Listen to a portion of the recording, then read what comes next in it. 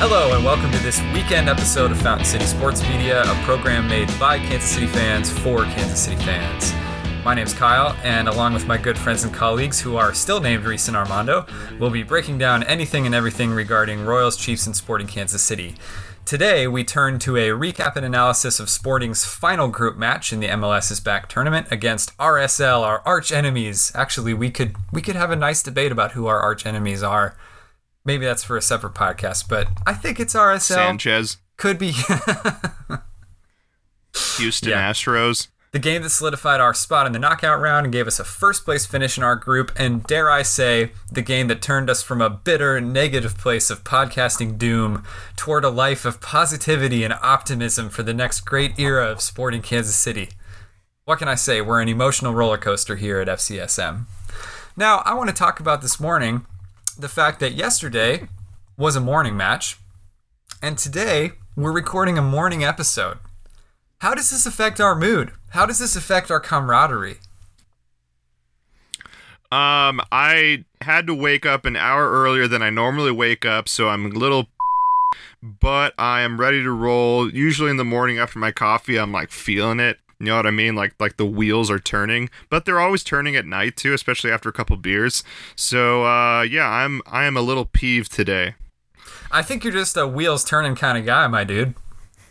No, I mean, you know me. I get like super chill during the day and stuff, but getting up this early, I haven't done it in like a couple weeks. It's a new feeling for me, guys. New feeling. Hot Take Mondo is gonna turn to Cold Take Mondo today.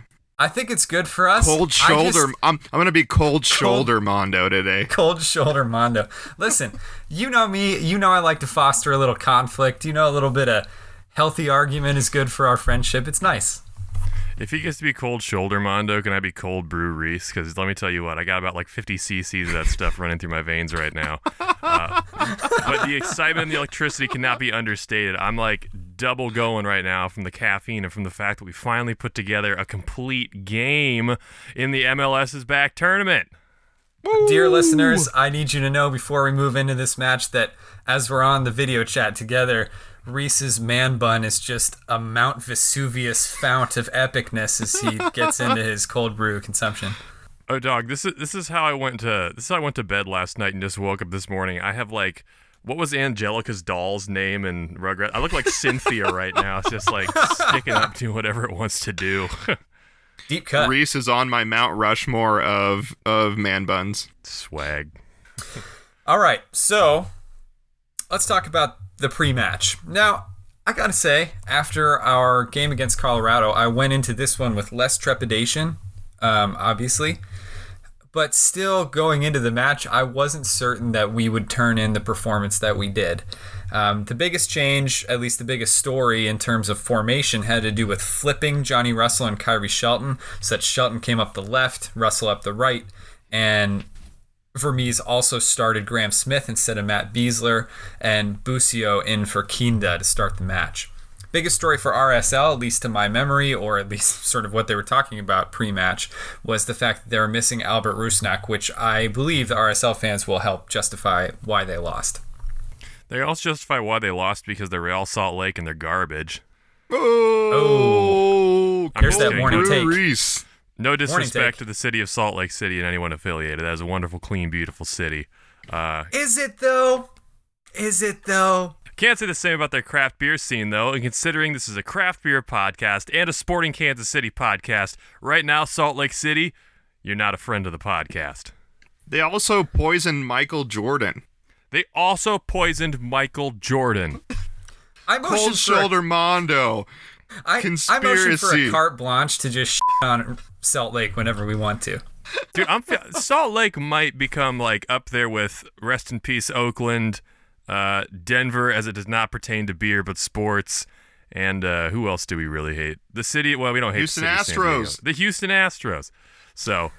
Since when did you become conciliatory, Reese? You guys are always getting on me for becoming all PC. No, we're gonna make like a sinister six of sports teams and cities, and just like who's on that list. We'll have to narrow it down. There we go. We're gonna make like the League of Shadows of enemy cities. Exactly. Everything the light touches is our kingdom. Except there, you must never go there. Never go to Denver. They say the ghost of Peyton Manning still haunts the hallway. Yeah, watch out.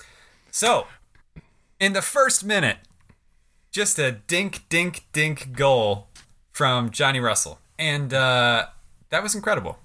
Johnny Russell seemed to be more effective from the right side in this game as opposed to the left. I don't know why. He seemed to get, more better takes put in from the right side. And also, I felt like he wasn't getting as attacked as much as when he played on the left. And considering he seems to be dealing with some serious, conditioning issues right now, I thought it was a pretty good move for the most part.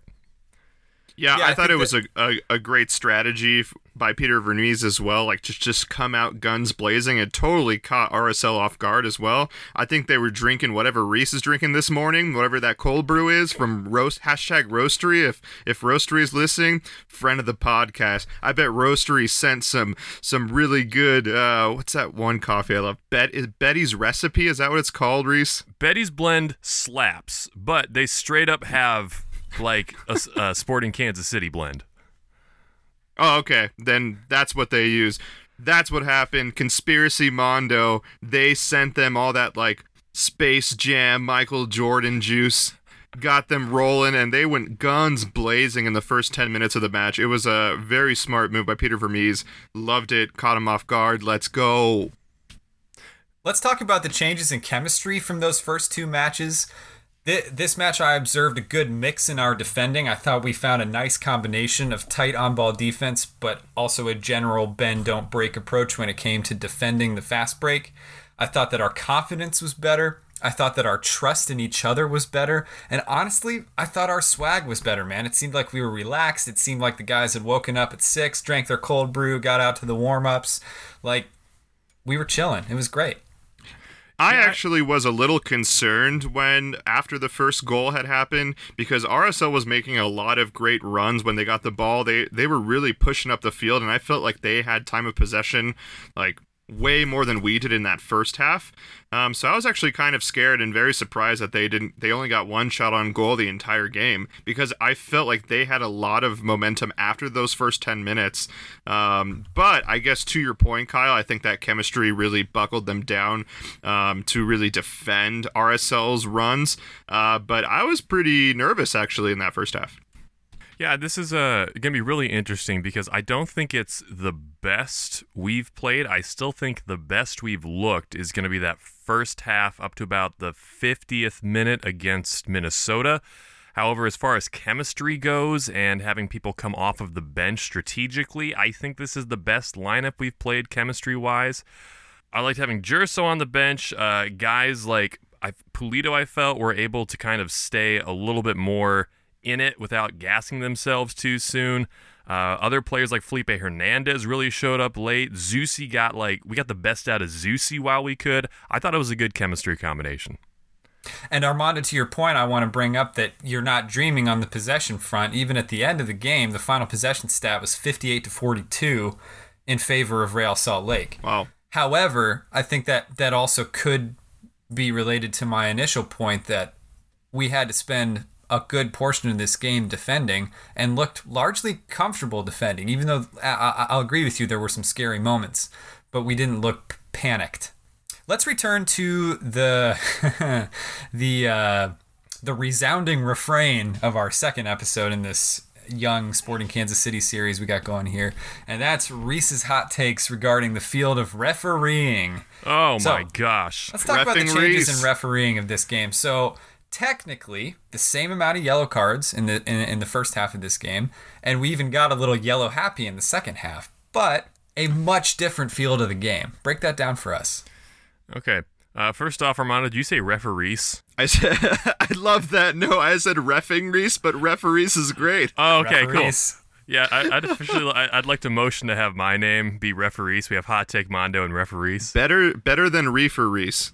I was gonna say if you move to the Sprangs, referees. Yeah, definitely. So here's the thing I saw with officiating so far. I wrote in this one, it was a poor officiating game as well. I had a lot of notes of there's a missed call, there's a missed call, there's a missed call, but it wasn't the same as the other guy who was let me see how much I can rile him up to see who does the most egregious penalty before there's a straight up homicide on my field. This one was this was side B. They'll give you 3 examples of like what makes a bad official. This one was different than the other one. This one, he was waiting too long to blow his whistle. He was waiting too long to decide on an obvious yellow. You know, a yellow that happens and like that should just be a card right out of the pocket right away. And like he blows the whistle, he'll run over there and he's kind of thinking about it, and then he pulls it out. And it's like, come on, man, you have to know this.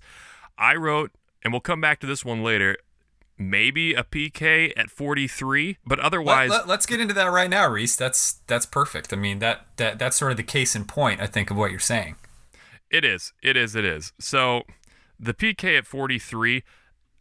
initially, from the camera view, I couldn't tell where the referee was sitting, but from the camera view, it looked like we took that guy out in the box. And I mean, I stood up and I was like, oh, jeez. I'm like, this is how we're going to... I'm like, this is the same thing as letting in a dink-dunk goal, is just having a stupid foul like that in the box late in the half. But when I saw some more angles and I saw some more people talking about it on Twitter and such, it did bring to my attention that the Real Salt Lake player took a step off the trajectory of the ball to take the hit instead of going after the ball. So the reason the referee maybe didn't call that was that he was playing for the foul and not playing for the ball, because he knew he was going to get beat to the ball, or the ball was going to get past him and wind up being a goal kick. Pulled a James Harden. You could make the same point on the potential missed PK on Shelton too, where there was a reason that Shelton in the moment didn't even argue the fact that it was a no call, even though when you look at the replay, I mean, that easily could have been a PK and maybe should have been a PK both ways. However, I appreciate that the ref called both of those the same. So it's closer to just, 50-50, right?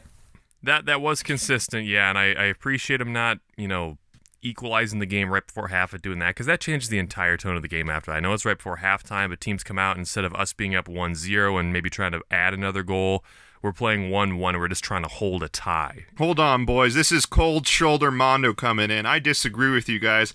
I think that the goalie went straight for Sheldon's legs and didn't play the ball at all. That should have been a PK. Cold Shoulder Mondo coming after the goalie.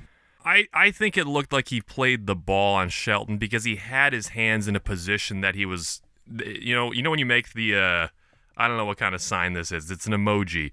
The 2 hands connected by the thumbs emoji. He was doing that in trajectory of the ball, unlike when Melia straight up took that dude out in our first game. He had like one arm down and one arm up and was just looking to bring the dude down.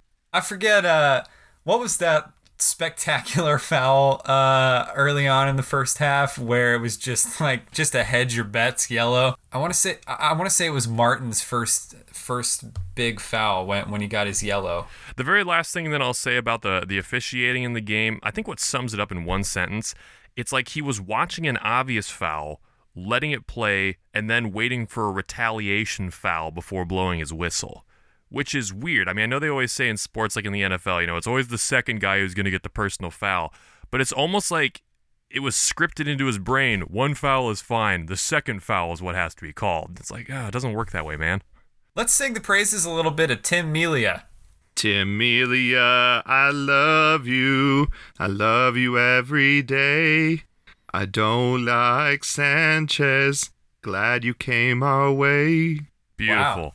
Thank you. Armando in the morning, everyone. That was just off the cuff. That is sober Mondo, coffeeed Mondo, cold shoulder Mondo to Sanchez. I mean, what a difference between these games and me like shaking in my boots whenever someone was gonna shoot the ball on Sanchez, where Sanchez seemed to always want to play the ball. He was always running up, where there was a perfect example in this game where like it was Melia against like 2 defenders, and Melia doesn't go up and try to swat the ball. He's really trying to play towards the goal, and I'm like, thank you. And shout out to our boy Melia, #friend of the podcast. He currently holds the MLS season record with 316 minutes without a goal scored on him. So Melia, we missed you. We love you. Sanchez, go hit that training room. The Great Wall of Sporting Kansas City. Let's go. Let's also give a brief, I don't want to say a brief cold shoulder, but a brief dubious look to Martins and his defensive performance in this last game. There were just many anxious moments from him that I didn't really observe from any of the rest of our squad. And I guess that's to be expected on on a day when we all play relatively well, even given that we lost possession, but I mean, we still wound up with a 2-0 victory. There's going to be somebody who doesn't have quite such a good day, so maybe I'm kind of picking it apart a little bit to look for something to be negative about. I don't think so. I still don't think the defense played very well by and large. Martins, like you said, wasn't looking good. Elia wasn't playing well, and he hasn't played well through these first 3 games. I think in the offseason, we went out and we got Kinda, we got Pulido. I think this season we really need to find a way to get some new defensive players back then, because it's not a matter of formation. I just think it's a matter of talent back there. But also, I want to say that we did go out and get Puncec, who has played really well, so we're partially on the way. But I agree that we need to bolster it more. It's been a weak spot the last couple seasons. For sure. I had in my head when we were watching this game, I'm just like, we really need to make some adjustments at halftime because Real Salt Lake was killing us, on possession time, as we said. And I don't know, does that come from the midfield not playing well enough to kind of be a wall to the defense? Because it kind of felt like we were just trying to get the ball up to our strikers and trying to make something happen with that. And there was kind of, step 1, ? Profit. I don't know. I thought maybe Espinoza looked slightly gassed in our game yesterday, but I didn't see any glaring problems with the midfield. I think some of that has to do with the tidal wave of the game after an early goal. Obviously, when you're down immediately, a good response by RSL is to play possession and to play conservatively and try to keep possession of the ball as much as possible instead of trying to desperately hit back and try to counter. At least that's a valid strategy. So I think it's not necessarily a huge alarm bell that we lost possession. So also we weren't even that far off 50%, so it's not huge for me. Well, we did a much better job maintaining possession in the second half, and that's what's been most encouraging about this game as opposed to everything else throughout the tournament, was I watched us get better throughout this game instead of watching us fade through this game. It really felt like a long time, especially in that first half. I'm like, oh man, this is going to be the same old song and dance. Salt Lake's going to poke one through at an inopportune time, and we're going to be too gassed to counter it. But man, those adjustments we made in the second half, those substitutions we made in the second half, I wouldn't say it was a game of 2 halves, but in terms of our play, I was very encouraged by what I saw. Totally. And the game got even chippier in the second half, more yellows left and right, and it still didn't break us down. So, for Conspiracy Reese and Cold Shoulder Mondo, would RSL throw this game to avoid playing Columbus? It wound up being a moot point because Minnesota tied their match, and so Minnesota gets matched up with Columbus. I don't actually think, to clarify, that they would throw the game, but I couldn't stop thinking of it because I was just imagining you watching the game from another state and just, stewing the conspiracy, right? I don't think they would throw it because these group games are still season points. So, they were playing for 3 points in the long run for the real prize, the MLS Cup, instead of, would you rather win the group, lose to Columbus in a tournament that doesn't matter in the long run, and lose no points on the season? I mean, I wouldn't want to play Columbus, and watching last night's game, I was rooting really hard for Colorado to pull that through so we wouldn't have to play Columbus, which, by the way, semi-talking basis of the podcast, Colorado Rapids. I don't think it was conspiracy at all. This was a very tough game, even though on paper it's 2-0. This was still a tough game because of time of possession and because of the speed and because of our lack of defense. It still looked like a great game, and it looked like RSL was trying to score. We just had some lucky breaks. We had some really great defensive structures when it came out when they were trying to score a goal. So definitely not a conspiracy. I think that RSL played a really tough game, and it was a very, a satisfying win in that respect. Yeah, that's a really good point, Armando. Salt Lake played way too hard for them to have thrown the game. Nobody is that good at faking a hard loss. Another question for you guys. I have really enjoyed the ease and the joy with which Pulido facilitates. We talked about that in the last game. My question is, are teams actually scared of him? Is he really an effective decoy for our other weapons, or does it just have to do with the fact that maybe we haven't found that team chemistry yet, and the goals aren't really pouring in quite yet? Oh, I think the commentators on TV are talking far too much about Pulido for him not to be an extremely feared weapon that people are just circling every game. Because you have to remember, he'd maybe not be getting goals, but correct me if I'm wrong, doesn't he have a goal or an assist in every game we've played so far this season? Yes, he has 3 goals, 3 assists. That tells me that he's getting his, and when he can't get his, he's going to share the wealth. And it's funny, the number of times I watched in this game where he had a guy kind of, on the far side, maybe streaking or maybe playing for position. He's kind of like, hit me, I'm open. And Pulido would like kick it in front of him, behind him, or to the corner. He's like, I'm not going to kick it to where you think you need it. I'm going to kick it to where I know you need it. I'm glad to hear you guys say that because I'm a huge fan, and I think that he's upping the level and the creativity in our team. Reese, to your point, Pulido is very versatile, so I don't think he's being used as a decoy. Like you said, he can do both. Like that last goal that Gerso made. I mean, Pulido sets it up perfectly to him on the right side.